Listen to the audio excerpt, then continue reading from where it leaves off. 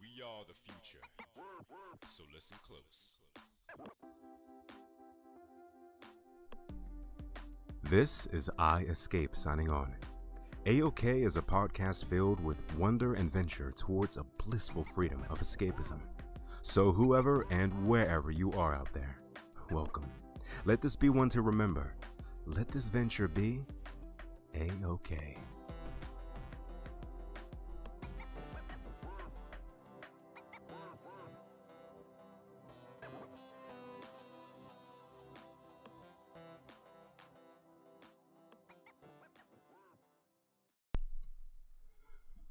What's up? A-OK Radio signing on, and you know what time it is. It's time for that beautiful, beautiful Melody of Memory review. So I'm going to talk about a couple things in this episode, talking about that, the ending cinematic, and also a couple things regarding just some questions I would love and honestly hope to see addressed slash answered in the next title, which is supposed to be, I believe, Kingdom Hearts 4, and go from there, honestly. And hopefully these answers are also from the gacha mobile games too, which I really hope the gacha games, the stories for those get made into like a back cover style movie, if not like a remaster game, which I would love to see remaster games for those, because I'm not ever going to play those mobile games again, but the story is pretty awesome for both Unchained Key and Unchained Key and Dark Road. Especially since, I mean, dude, it's Dark Road, it's Xehanort's origins, and Unchained Key, it's the ancient Keyblade wielders. What is not to love about that kind of stuff, especially since there are a lot of connections now to the current things that are happening or have happened in Kingdom Hearts. So a lot of things are connecting like crazy right now. So many dots, like a kid with chicken pox, just connecting them all. That was a weird example, but I'm okay with that. I'm okay with that. Okay. So let's kind of hop into the Melody of Memory review, just kind of talking about my overall thoughts about it. And I'll be honest, spoiler alert, I don't really have any dislikes with this game. Nothing major, honestly. And I got the Switch version of it. I originally first talked about Melody of Memory a couple episodes ago, talking about my first initial reaction and thoughts about it back when the first trailer for it dropped. And at first I was kind of thinking, okay, yeah, this makes sense, but I was more concerned about my boy Sora, because he's kind of in limbo right now. He needs some help, and we're making a rhythm game to buy the time. Is this something like Sora's playing while he's waiting for his friends to save him? What's going on here? What is there a story? So I was kind of just like thinking, I like the direction we're going, but at the same time we need to help out Sora. So I was excited, but I wasn't necessarily super hyped until about that launch trailer came out and we saw the gameplay and stuff. Then I thought, okay, this is going to be fun. And I knew I was going to buy it because I haven't really missed a Kingdom Hearts game release since 2. And I've been happy about that. You know, I trust Square with making pretty fun games, interesting stories. And even with games like Calm and Recoded, you know, my least favorite games of the series, there were still things to like about them. And that's, at the end of the day, you know, they were all still very fun experiences. They told interesting stories, somewhat at least, for some of them. Like Recoded, to me, just, I like the gameplay. I don't really care for the story as much, but there we go. But still an experience. I can't really complain that much. So jumping into Melody of Memory, as I said before, I got the Switch version, and first off, starting off with that delicious Dearly Beloved version where you have the jazz, you have the jazz version of it. Just when you think they can't do another Dearly Beloved, they just throw another one at you like, boom, here you go. And dude, it's the version of Dearly Beloved I never knew I needed. Seriously. And Dearly Beloved is such a simple song Simple, but so simple and clean. It's just simple and clean. See what I did there? It's just such a simple song that can be remixed into so many other versions, and that's a great thing because there hasn't been a single one I have heard that I didn't like, and that's coming from official released versions to fan made ones. Dude, there's always so many good ways you can go with this song, and of course, the game opens up with that beautiful, beautiful cover art of Kairi sitting on her own throne. The king to the queen, or in this case, queen to the king thing with, Sora having his own throne and Kairi having hers. Just delectable. Namura. I always pronounce his name wrong. Just knocking out of the park with just another beautiful cover art. And going into the game, going from the overall layout, the visuals of everything is great. It feels like a Kingdom Hearts game. The whole engine, even it was a little weird going back to the older engine, pre Kingdom Hearts 3, kind of like it gave you that DDD Kingdom Hearts 2 engine feel, which is fine. I mean, still great graphics, and the cinematics at the end had the kind of graphics we're used to now, the Unreal Engine 4 thing, so it was fine, and that kind of thing doesn't really bother me anyway. Plus, it gives me more of a nostalgic feeling, so that was really good. The menus are really nice, very colorful. I like that the background changes. It goes from Sora, Donald, and Goofy just talking in Traverse Town to showing the other teams that you get to play as throughout the game, just interacting in their own kind of HUD area, which is pretty cool. Is that the right word? HUD area? I don't think that is, but you get what I mean, in their own little corner of the Kingdom Hearts universe. And I do like that you can play as different teams. You get to go, going from Sora, Donald, and Goofy to Axel, Roxas, Xion, to the Wayfinder trio and the Dream Eater trio, so that's pretty cool. I think my only complaint there is I kind of wish there was a bit of customization, because I'm a sucker for that. From like something small, from accessories to palette swap, to even having variations where you can play as, Kingdom Hearts 1 Sora or 2 Sora. I understand not doing 3 because it's a different engine, so it may not really mix too well in game, I should say. So I think that would have been really cool. But I gotta admit, I mean, I haven't beaten the game completely. I've beaten the road of it that gets you the ending content, the story that leads to the next game, which is only about 100 songs you need to clear out of like 150.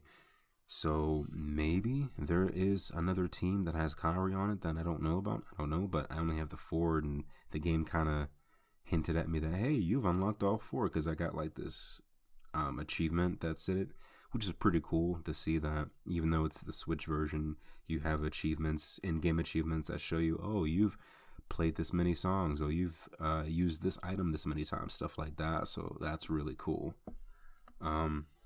But yeah, maybe there's a secret team I don't know about, but if not, I'm going to be kind of bummed that there isn't a Sora, Riku, and Kairi team. That seems kind of like a no-brainer, especially a Kingdom Hearts 2 version of them. So, but it's not really a major gripe. It's just kind of like, yeah, that would have been cool. But either way, the teams we did get are really cool. Going from the story mode is really nice. The world map is really well organized. I remember on the Anthem Report podcast feature that I had with Mike and Jason, featured on my podcast, they talked to me about how big the world map was, and dude, they weren't lying. This thing is huge, but I mean, 150 songs, of course. This game was definitely needed. Definitely. It's like Nomura said, it is a true celebration of the beautiful Kingdom Hearts music, and I think it was definitely the perfect time to introduce this game to the community, and I think it plays wonderful. The visuals, like I said, are great. Going from what you're looking at in and outside of gameplay, the way everything feels, it's just great. And although I do have to admit, it's hard to tell if the game is just cheating me sometimes, or if my Switch just doesn't like me. Um, but sometimes when I'm hitting some of the buttons and I'm trying to get it at the precise time, not too soon, not too late, and it's like, oh, you missed. I'm like, dude, I hit it. What? But like I said, it's probably just me. There is one issue I ran into with the Switch where I can't play it unless it's docked or if I have the Joy-Cons separate. Because if I have the Joy-Cons on the Switch itself and, playing it mobile like that, I'll get that pop-up menu that says, hey, we notice you're trying to sync your Joy-Cons. And it just keeps coming up every time I hit the trigger buttons, whether it's just once or a couple times. And like I said, it doesn't come up at all when the Switch is docked or when I'm having the Joy-Cons separate. And it doesn't do that in any other game I play. So it's a little weird that it's doing that. I don't know, but like I said, I don't know if it's just a hardware issue or maybe it's just a glitch with the Switch version. I have no idea, but either way, I'm not going to count it against the game. I think that it still plays fun. And like I said, I can't really tell if it's the Switch or the game, so I can't really count that or knock that. The content is just great. I feel like the songs overall are just mind-blowing. I do love that you have the level up system. You have this museum option where you can view all these things you unlock from postcards, different screenshots from different parts of the game, to being able to have Mickey feature on your team to help you out, and even having guest party mates come in. So you have like Simba come in for Lion King's world and Ariel for her world, and et cetera, et cetera. One thing though, and like I said, I only have done about 100 songs, but I haven't seen Jack appear. Actually, I haven't seen either Jack Skellington or Jack Sparrow, and I'm kind of like, what? I haven't seen any of the Pirates worlds at all, and I thought I cleared 2 and 3, so I don't know, but I still have to go through the other 50, so maybe they're just organized in a different fashion. I don't know. The difficulty varies, which is really cool. I do like how whether you're playing on beginner, standard, or proud, each song difficulty varies even among those 3 levels. So yeah, but I will tell you, you definitely are gonna feel like you're playing proud mode on most of those songs, and it's a doozy. Also too, I do appreciate that each song has these 3 different challenges you have to hit, and that is how you get more stars to unlock new roadmaps to get to other worlds, which is really cool. I think they made them pretty achievable. I mean, for the first run through, I was able to unlock the majority of them. Some of them you have to play on different difficulties and stuff, so they vary quite a bit. So that's really refreshing. I think it adds a pretty decent replayability to it. And like I was saying before, I really don't have much to say negatively about the game. I haven't played online yet, but I'm sure it's going to be fun. Playing against the computer is fun. My one complaint there too is I kind of wish you could see like the characters doing it. I get that. For instance, you have certain characters like you go up against. I think they're just random characters, and there's only the 4 teams that are in the game. I kind of would have liked seeing like them in the background, and they're trying to, they're on a similar roadmap you are, and seeing it that way I think would have been kind of fun, instead of just seeing like their picture and then their numbers and the announcer kind of telling you, oh no, you're behind or forward. Like, I do like that, but I think that would have been a nice little aesthetic to add, but not really a major thing. And I haven't unlocked the museum part yet, but I'm looking forward to seeing all the different things you unlock. And I do appreciate the recap too, with Kairi kind of narrating the story so far. And one thing though, it's kind of weird that the world map is kind of out of order. So For instance, Birth by Sleep is like one of the last sections you do. It's right next to DDD, and then you have the section that's Kairi's story. And then, like I said, I don't know what the other 50 ones are. They kind of branch off. But I don't know. It's a little weird. But either way, I think it's pretty good. But yeah, that's honestly my review of Melody of Memory. I think it's great. The songs they chose are pretty phenomenal.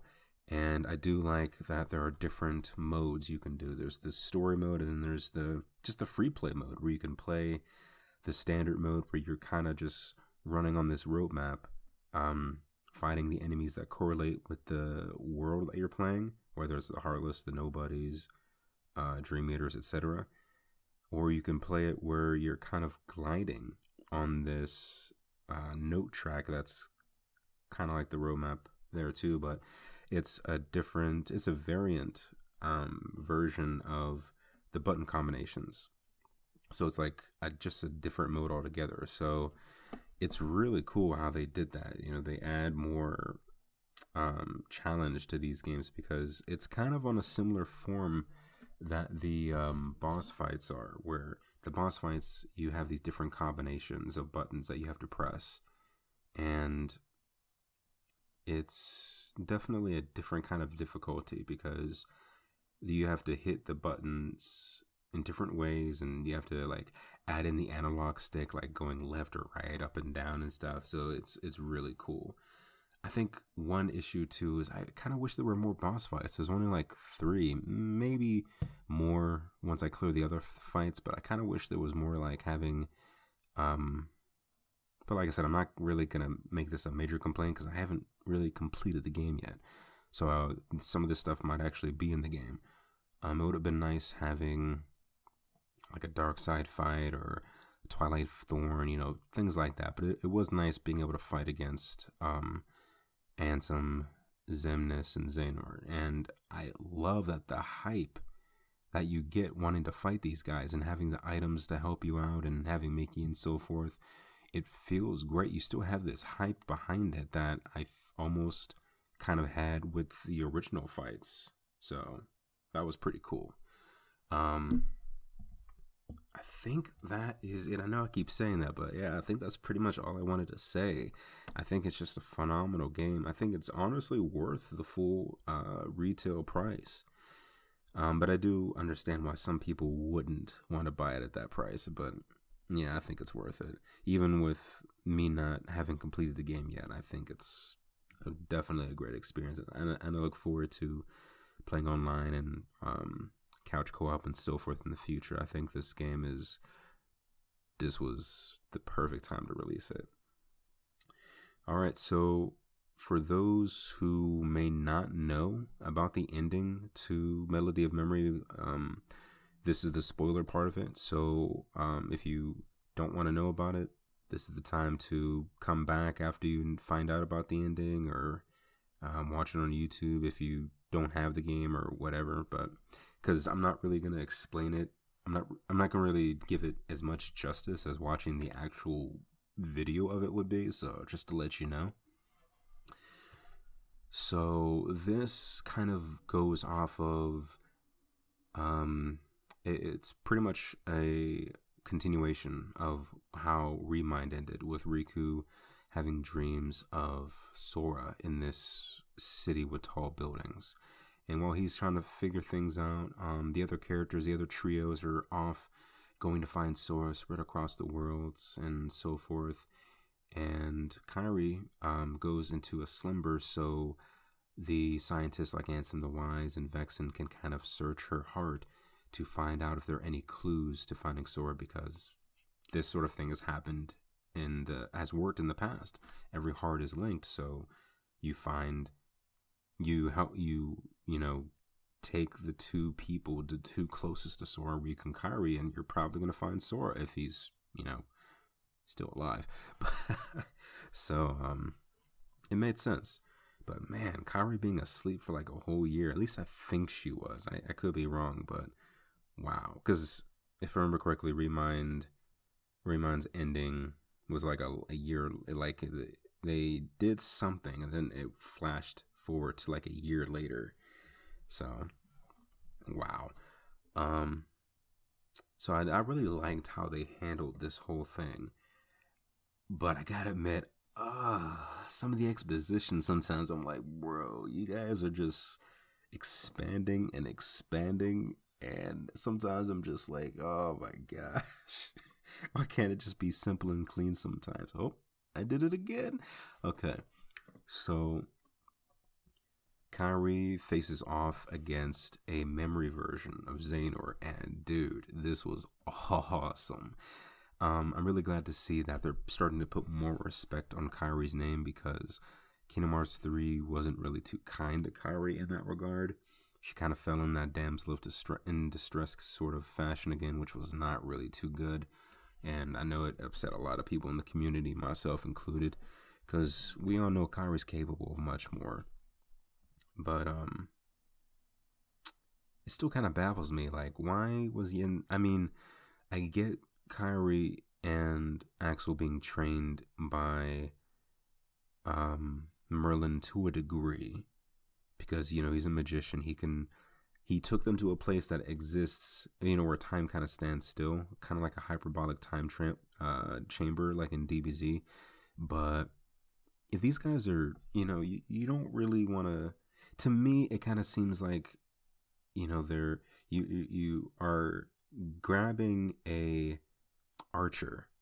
You grabbed an archer to teach a swordsman how to fight. That's what it kind of seems like to me. Don't get me wrong, I'm sure Merlin did teach them some cool things, but it's like Yin said, you were a former Keyblade master. Why aren't you teaching them how to use their Keyblade? And then the other things can follow suit later on. Like, the major thing they should be learning right now is the fundamentals, which I'm sure Merlin taught them to a degree, but, you know, wielding your Keyblade properly, proper form and all that, and so forth. I'm sure Yensei could have taught them the fundamentals in that, because you kind of need the fundamentals in general to do that sort of stuff with any type of fighting. But that's just me. I'm just saying, Yen said, you kind of dropped the ball there. That's kind of why they both got bodied really early on. But either way. But yeah, I think that this is a step in the right direction for Kairi. The whole fight scene with Kairi and Xehanort was really fun. And even though it was clear she wasn't going to win, she held up her own really well. And it was nice that even Xehanort commended her growth, and that Yin said was, you know, doing pretty decent. And I gotta say this, Dark Road, I'm not playing your game, but you better have Yin sit in there and show his past, because, dude, I'm tired of just seeing this guy just sitting in a chair. I know he threw hands a little bit in 3, but dude, we need more of that. I want to see what young Yin Sid looks like. Dude, what would young Yin Sid even look like? I'd imagine he's like Morgan Freeman, where he was just born looking that way. I don't know why. I can't. And it's funny because I've seen a young picture of Morgan Freeman, but it's just funny making that joke. But I'm like, what would a young Yin Sid look like? Because all I can see is those creepy, really small pupil eyes on like a young Brad Pitt body. I don't know why I said Brad Pitt, but I meant I can see it now. Yin Sid being like a Brad Pitt when he was younger. Oh, that'd be great. I want to see that now. Brad Pitt with Yin Sid's eyes. Oh god, that's creepy. Okay. But yeah, that was really fun, and it was great how they handled that, because it was the last piece that Kairi needed to get to in her memory, and it was based off of something that Xehanort had said in his Hollow Bastion days, his Radiant Garden days, that triggered it. And it was really cool, because after their fight, he kind of like old Xehanort flashes between Xemnas, Ansem, and the Ansem with the brown shroud, which was pretty cool. I really liked the way they handled this scene. And I can't say this enough. Christopher Lloyd as Xehanort is so good. I love Leonard Nimoy, but Christopher Lloyd is such an awesome voice actor for Xehanort as well. Such a good voice actor. But yeah, I just love Christopher Lloyd in general. He's my man. So good. He's one actor I would love to meet. I've met plenty in my days, in my Comic-Con days, but he's one I have not met yet, and I have a feeling I'm not going to get that chance before he dies, because I know he's up there in age, but we'll see. I should not sound that pessimistic. But man, 2020 is taking a lot of people, man. It really is, and we're not done yet. We're not out of the frying pan just yet. Anyway, what was I getting at? Going from that, just talking about how cool it was, seeing this scene play out was really cool, and just seeing Kairi just owning the battlefield pretty much. I mean, Xehanort grabbed her Keyblade multiple times, but she was like, no, I know what to do, like summoning it in a different way and slashing at him and just flying all over the map. Like, yes, where was this Kairi? But I mean, she was super fun to play as in Remind, so I can't complain. And going from that, we see a great scene. I loved this scene of Xehanort taking Kairi into that facility, that little facility that we see originally in the OG Kingdom Hearts. And dude, it's so great to see this little facility come full circle, because I remember seeing those 3 capsules in that just little lab in Kingdom Hearts 1 thinking, dude, this is so metal. I just love this thing. I want to know more about it. And finally, 15 freaking years later, we finally know more about it. So that was great. And I mean, overall, it just looks so good too in these graphics. So Xehanort mentions the line that this younger Xehanort says to Kairi as a kid when she was like, what was it? She was like 5, I guess, at the time, because Radiant Garden fell shortly after BBS, so yeah, roughly like 9 or 10 years before Kingdom Hearts 1. Yeah, something like that. So I don't remember exactly what he said, but it was along the lines of Xehanort, or Terranort, I should say. Terranort sent Kairi, from what he was saying, he sent her to find someone with a Keyblade, because the Keyblade is the only thing that's going to save Radiant Garden from what's going on right now. I messed up, and I need to make this right. But you'll be safe. But if you end up in some place that's not where you were meant to be, then we have to come up with a new plan or something like that. Like I said, I'm not going to do this scene justice. It's better off to either look up the video on YouTube or play the game and see it yourself that way. But yeah, I mean, it was interesting seeing it that way, because I remember hearing the review of it too on the Ansem Report podcast, and they were talking about how this part didn't necessarily make sense, and I can understand what they mean by that, because if this is Xehanort when he regained his memories, it doesn't necessarily make sense, because why would he care about what happens to Radiant Garden? Xehanort really only cares about the Keyblade War at this point, and, having all the vessels, so it doesn't really matter. But if this is Xehanort before he gets his memories, and, is still doing those experiments, not really knowing what's going on, is still fascinated with how the heart works, then it makes sense, because he cares, but at the same time doesn't, because from the reports we saw, he was pretty much just legitimately just killing people and experimenting with their hearts. I mean, the reports are pretty dark. he was doing a lot of messed up stuff, and it's a little confusing too, because he's calmly walking to Kyrie while there's shadows behind him and they're not attacking him, and they're pure blooded. It would make more sense if they were artificial Heartless and they're not attacking him, but I don't know. It's a little, the whole scene is a little fishy. But me personally, I kind of think it's Xehanort before he regains his memories of who he truly is, before he bodies Brig and the other people, turning them into nobodies, and doing the same to himself, later on forming Organization 13 as Xemnas, and Ansem, Seeker of Darkness, doing his own thing as a Heartless, all that spiel. Man, what a story. Kingdom Hearts is quite an experience. There was something I thought of today with the Cloudy McDoom Twitch streaming. He's been doing a marathon.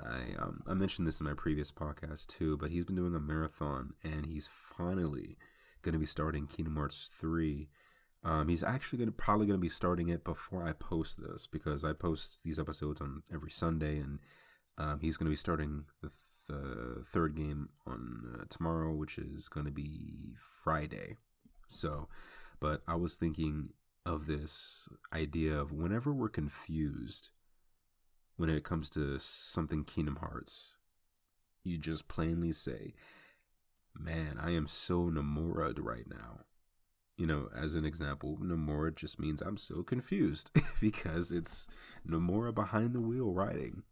He's a genius, but man, he just loves to make things super convoluted. and yet we love him for it. But at the same time, dude, resolution. So, I really do love how they brought in the fairy godmother into this, because we haven't really seen much of her in the games. We see her a little bit in 1, a little bit in BBS, but she never really played a super big role. I mean, in 1, she played her biggest role, I would say, as far as the Kingdom Hearts crew goes, as far as that, giving Sora all those summons, which was honestly pretty important, because the summons didn't really, you could beat the game without the summons, but it made the games more fun for me, honestly. I know plenty of people who don't really use the summons, but I always enjoy the summons in each game. Not all of them, but a decent amount of them. Enough to care about whether or not they would be in the game or not. And, I always was like, yeah, I look forward to seeing what summons we're going to get. So when they all connect and they start talking about when Kairi eventually wakes up, getting this memory back, she talks to Ansem the Wise and Vex and, wait, what's his actual name? Is Evan and the other scientist, I can't remember his name, but talking to them about what she learned. And Ansem the Wise starts to piece together this idea of this whole other world, this whole other realm. And I'm like, oh no, another one. Does that mean we're going to be fighting another type of enemy? Like, are we going to get this new fictional type of enemy? I don't know. I mean, it would be kind of cool. I always love seeing these different enemies. But, I am kind of, what's it called? I kind of am favoriting the Heartless over the majority of them, even though the Nobodies are a close second. But either way, I love all the different enemy types. But yeah, they were talking about this fictional world that it's revealed that Sora is most likely at. And once Riku and Kairi are reunited, they start to talk about their ideas, and I thought, oh snap. So this is where they start to piece together that Sora must be in this fictional world, this weird city with tall buildings that no one really has an idea of what it is. And this was an idea that started popping in my head, thinking, okay, so when they mean fictional world, do they mean something along the lines of like Winnie the Pooh? Because when you think something fictional, it's something of a documentation, some kind of story of a book, something along those lines. That's usually typically what is associated with fiction. something fabricated per se. And I mean, that's what Winnie the Pooh is. He's not your typical world that you can just take a gummy ship to. It's a book you open up and venture into via the pages. And then I thought, well, there's that, and there's the Verum Rex world, which makes the most sense because there's still connections to be made with the Verum Rex story that we haven't really touched upon yet. So it makes the most sense that that's what the connection's going to be, especially with what Yozora was talking about and the little lady that the fairy godmother took them to, that took Riku and Kairi to, that has that connection to Sora, and the fairy godmother and the others kind of deduced that she is the key to kind of finding, not only finding where Sora is, but also getting her body back because she was in the final world. Which is kind of crazy to think of, that the final world is kind of like a limbo of sorts, which is very scary because they just exist as these stars. And it's like, that's a really sad, what's it called? A sad way to live. I'll just say a sad existence. There we go. But my thoughts on this little lady, I'm thinking that she's probably the person Yozora is looking for. And I'm guessing is probably the person Yozora was told to save. Or, excuse me, I said that wrong. I'm thinking that she is the person who told Yozora to save Sora. I'm thinking that she's probably the one who said that. And because I'm thinking that in the Verum Rex world, we see Yozora kind of trying to desperately save this lady. And who do we talk to in the final world? A lady. I'm just making connections here. It's just a theory. A game theory. Sorry. I can't say theory without referencing the game theorists. And I can't get too loud. It's pretty late right now. But I think that is my overall theory so far. I think that is what's going to connect this to Yozora, because I don't necessarily think Quadratum is going to be Yozora's world, but well, you know what? No, bump that. I'm gonna go on a limb and just say Quadratum is Yozora and the lady's world, and I'm kind of wondering what really is the deal with Yozora, because it's clear that it's probably meant to be Noctis, but Yozora is kind of an alias, a different side of Noctis. And I'm guessing that probably is what it is too, is when you go to Quadratum, you maybe take on this fictional form of yourself. And that's why, but at the same time, why would Yozora kind of keep that form though?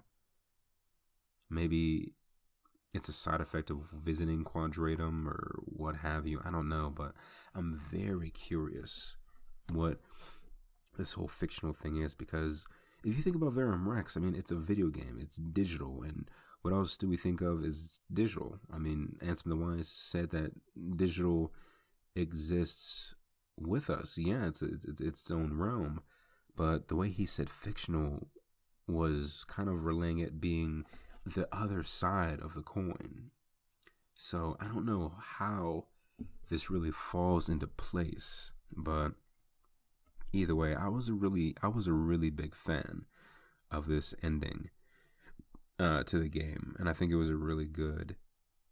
It kind of gave you just enough to kind of whet your palate for what's to come next, but at the same time, it just keeps you wanting more, which is the way to do it. Unfortunately, and fortunately, it's the pro and con of storytelling, I should say. That's what you want to do. You want to keep the reader wanting, you want to keep the fan, I should say, regardless of medium, you want to keep them wanting more, but give them enough to stay interested. And of course I do, because, you know, they're introducing this whole new world, a brand new place I never knew. Sorry. They're bringing in more characters, and it's just, yeah, but it kind of worries me, because the more characters they bring in, I mean, they're not necessarily new characters, I don't think, because, like I said, I think the Quadratum girl is the person Yuzura was trying to save in Verum Rex. So, yeah, she's new, but not like new as in this game new. So, I think I'm gonna leave it at that. Um, Overall, yeah, I think this is gonna be really cool. Like I said, I'm really glad they did more with the Fairly Godmother. I really do hope in future games we kind of return back to more of a Disney side of things, but also keep that Final Fantasy mix going on too. Mix it a little bit more than what 1 and 2 did, but make sure not to lose yourself in telling an original story and not kind of over focusing on the one or the other, kind of like what they kind of did with Frozen and Tangled, where the worlds kind of suffered because they wanted to tell the story or kind of retell the story, but at a loss because it was from Sora's perspective. So you weren't able to tell the story in its completion, and it kind of just fell short. But that's a story better left for my Kingdom Hearts Rewritten and my other Kingdom Hearts 3 style episodes. But I did enjoy Frozen and Tangled, but I feel the story just was lackluster because it wasn't the original story in regards to they skipped a lot of things because, like I said, it wasn't from Sora's perspective. So yeah, if you watch the movie, you understand it, but it just didn't feel the same. The much stronger stories were Toy Story and Monsters Inc. because they were original stories, but that's just my thought. So I asked a couple people in the Cloudy McDoom Discord just to kind of get some ideas of what others would like to see kind of happen in the next in the continuation, I should say, of Kingdom Hearts, namely 4. One of them was definitely Kairi getting good. It was great to see that Kairi she officially volunteered to train with Aqua, and I'm just like, yes, this is gonna be really dope. And Yensei was like, yeah, that's awesome, good. I bet Yensei was probably just like, yes, one less thing for me to worry about. Give that to Aqua. I think that's a really good idea because I think that can introduce some new gameplay mechanics. That's one thing I would love to see in the next game, is to have some gameplay of Kairi training with Aqua. That would be really, really fun because it's going to be such a letdown if this new game doesn't have any Kairi gameplay, because Remind was so dope just for the fact of what all we were able to do in that game, and being able to play as Kairi finally was such a breath of fresh air. So that would be really great to see. Having some more story resolutions would be amazing. You know, finally knowing what's in the box, who the Master of Masters is, all of that, honestly. And the foretellers, what are they doing? What's Lushu's role? I really hope this is the main thing of Kingdom Hearts 4, and I kind of hope they start to lean away from the whole, hey, I'm gonna appear, monologue in front of Sora and then disappear thing, because that is just annoying. I really don't like that type of storytelling, and I feel that these characters, now that we're not really dealing with necessarily evil characters anymore, like the foretellers, I think they're going to be the antagonists, but I don't think they're going to be the traditional antagonists where it's like, yes, darkness, because they were trying to fight the darkness in their time. So while I don't necessarily trust Lushu or the Master of Masters, I don't feel like the foretellers are going to be your traditional bad guys, but I feel like they are going to be antagonists in the next game, because I think they're going to view something wrong with Sora and want to fight him. Or fight the protagonist. I I don't feel like they're going to be protagonists at all. And I feel like there's going to be something with Yozora, but I definitely would like to see something involving Yozora. But that kind of worries me because I'm like, that's a lot of story to fit into one game. And if we want to, like, look what happened to the Final Fantasy characters. They were cut because Nomura wanted to focus on all the other characters. But even then, we still didn't really get the development and character focus that we really thought we were going to get, unfortunately, because it was mainly focusing on Sora just kind of going through all the worlds. And while that was still fun and enjoyable in general, the storytelling unfortunately lacked for such a great sacrifice of having the Final Fantasy characters that we know and love. So I'm hoping that the same mistake isn't made again, where they've kind of focused too much on a character or focus too much on some kind of element and end up sacrificing proper character development for it. So that's one thing I'm really hoping for. And I'm not sure how much Yozora is going to I'm not sure how big his story is. Something tells me it is going to be big, but I have a feeling that the Foreteller story is going to kind of expand past this first game. I feel like Yozora is going to be 4, and the Foretellers are going to be like kind of teased in 4 and kind of go into like the next couple games. I feel like that's going to be a new saga of sorts, but I would like to see what's in the box. I'm kind of tired of waiting what's in there. I'm trying to think what else is there. Like I said before too, I really would love to see Judge Doom and King Candy. I want to see their worlds come in, but I would love to see more Disney villain presence, and I want to see more of Maleficent and Pete. I want them to do more than what they did in 3. What they did in 3, I'm just like, wow, they were just really cameos. But I mean, I get it. And I want to be able to see the final pieces of Lauriam's story, and I forgot Larxene's original name, but I really hope we haven't seen the last of them. I really would like to see their story conclude. I really hope that's not their conclusion. Because I feel like, I mean, at the same time, it would be kind of okay because Lauriam's happy. He has his memories back and stuff. And after we see the finale with Unchained, I'm sure it'll come full circle. And with Luxord, I'm pretty convinced he is the driver who was in the car with Yozora in that ending. So I'm sure there's more to him that's going to be explained. And who else is there? Everyone else was just Ansem or Xemnas, so we won't really be seeing them again. Isa. Oh yeah, there's still the Isa and Lee story with that girl in Hollow Bastion. So I know a lot of people were thinking that's Scold. I'm hoping they finally find who that girl is.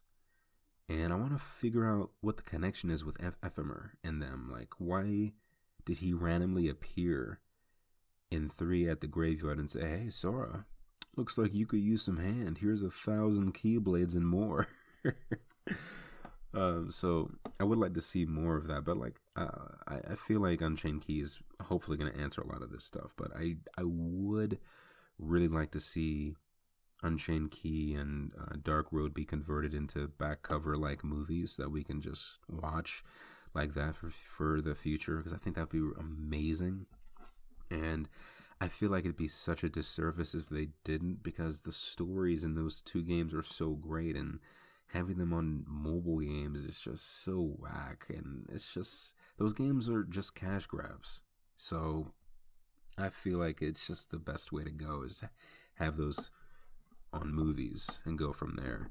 But yeah, I mean, even if with Lurium and Larxene, even if their story was just one world, I would love to see what they do afterwards, because them and Demyx, they have a past. They were all Keyblade wielders, so it really makes me wonder what they must have something else with them, because there seems to be such a buildup that we have yet to see. So I'm really hoping that their story isn't done yet. And yes, I'm one of those people that thinks Demyx is the master of masters. Don't at me. Like, don't get me wrong. I'm not really pushing it 100%.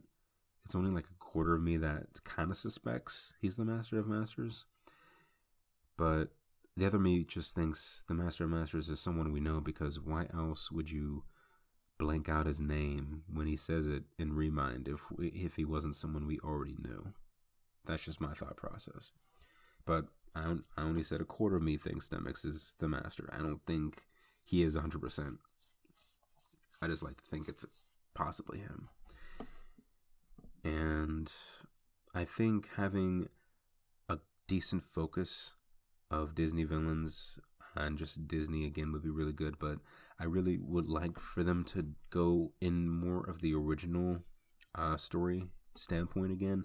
Like, some worlds I would love to see the story retold. Like, I would love to see how Wreck-It Ralph would play out, but I really hope they wouldn't stray too much from it where it suffers, where it kind of takes away. I really hope they kind of focus on the stories and don't kind of mess them up, if that makes sense. Because Frozen's story, like I said, Entangled's story, even Pirate's story was a little messy. So I really hope they try to either do a story that is original, or just pay more attention to the source material and add the Kingdom Hearts flair that makes everything so special. And I think there was more I wanted to say, but I can't think what it was. I know customization, bringing back the accessories and stuff, was one of them, but I mentioned that earlier. Finally having a game where we play as Kairi, Sora, and Riku in one team would be great. And since we've added the ability to have 5 party members, I mean, we can still have Donald and Goofy in there too, which would be phenomenal. Because, I mean, every time I don't have Donald and Goofy on my team, in some regard, I feel kind of empty inside. But that's just me. But yeah, I really do hope that a lot of these stories get resolutions. I really hope there isn't much that's left open to interpretation. I really would hate to see certain characters not get a complete resolution. I'm not sure what kind of story some of these characters could tell, because I don't know how Unchained ends, and I mean, I know it's coming to an end soon, so we'll finally know, for instance, why Vin is in this current time, like Lurium and the other guys are. But it's like, what else would they do once they figure out like how they ended up here? But my thing is, if Lurium remembers everything, why was he so happy? It must not have all been bad if he remembered everything, but I guess it was just him being happy that he remembers in general, and just the bliss of, oh yeah, I remember now. And I maybe he would maybe vent afterwards, or come to terms with it afterwards completely, because maybe not everything rushed to him at once. I don't know. But being able to play as them would be really cool, because their Keyblades, actually, I don't know what Larxene's Keyblade looks like, or even Demyx's, but yeah, I mean, there's always going to be Kingdom Hearts content to talk about, so I'll think up more in the future and kind of go from there. But I would really like to hear what you guys think too, because I know there's always something interesting to talk about regarding this stuff. And let's see. I'm actually looking up the notes I looked up before too, so I'm making sure I don't forget anything. Okay, here we go. I'm glad I looked it up, because I did forget some stuff. So Yeah, seeing their true selves of Luxord, Malexia, Larxene, Demix, seeing all of them. But even if it was like on a 0.2 scale, that would be just phenomenal, be worth it. Um, and I especially want to know what Marlexia, what what he came, or Lurium, excuse me, what he came to terms with, or I keep saying Marlexia. I'm sorry, Marluxia. I've gotten so used to saying Marluxia throughout the years, I forgot that his actual pronunciation is Marluxia. So sorry for those whose ears I was hurting with that. But I know his sister's dead, but I would like to see how he came to terms with that and how Larxene connects to him. But yeah, just seeing how they feel with each other after knowing what has happened from then to now. And I don't remember if I mentioned this one before, but seeing Goofy's son Max and Pete's son, I think is PJ. It's probably Peter Jr. or Pete Jr. I think that would be so awesome. And even seeing like Mortimer. Does anyone remember Mortimer Mouse? I think he was mainly in House of Mouse. But just imagine the stories they could bring, like especially with PJ. I mean, I honestly think it's only a matter of time before at least Max makes an appearance, especially since he's gaining some popularity again in the DuckTales cartoon. Because I know they're not really interested in using the animated cartoons, those stories, but I mean, dude, so much potential, so much potential. But I mean, hey, Goofy movie is a movie, so they could bring Max in, and PJ, because he was in there too. Because I'm pretty sure they originated in Goof Troop and then the movies came, or vice versa. Either way, there's two versions of them. But I know Goof Troop had younger versions of them, so I don't know. Maybe Goof Troop did come first. I don't know.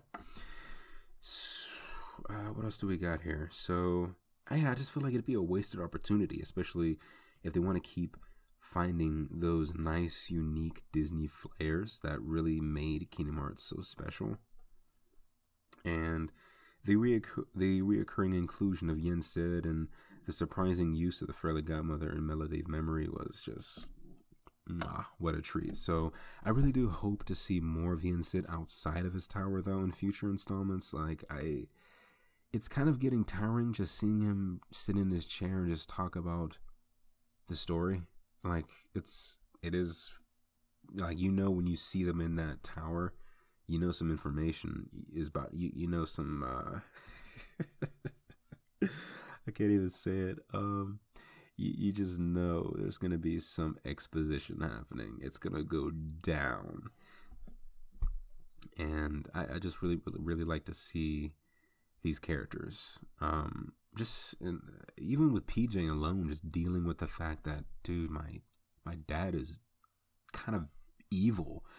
And honestly, just seeing, like, would PJ join Pete? And how would Max feel about it, being his best friend?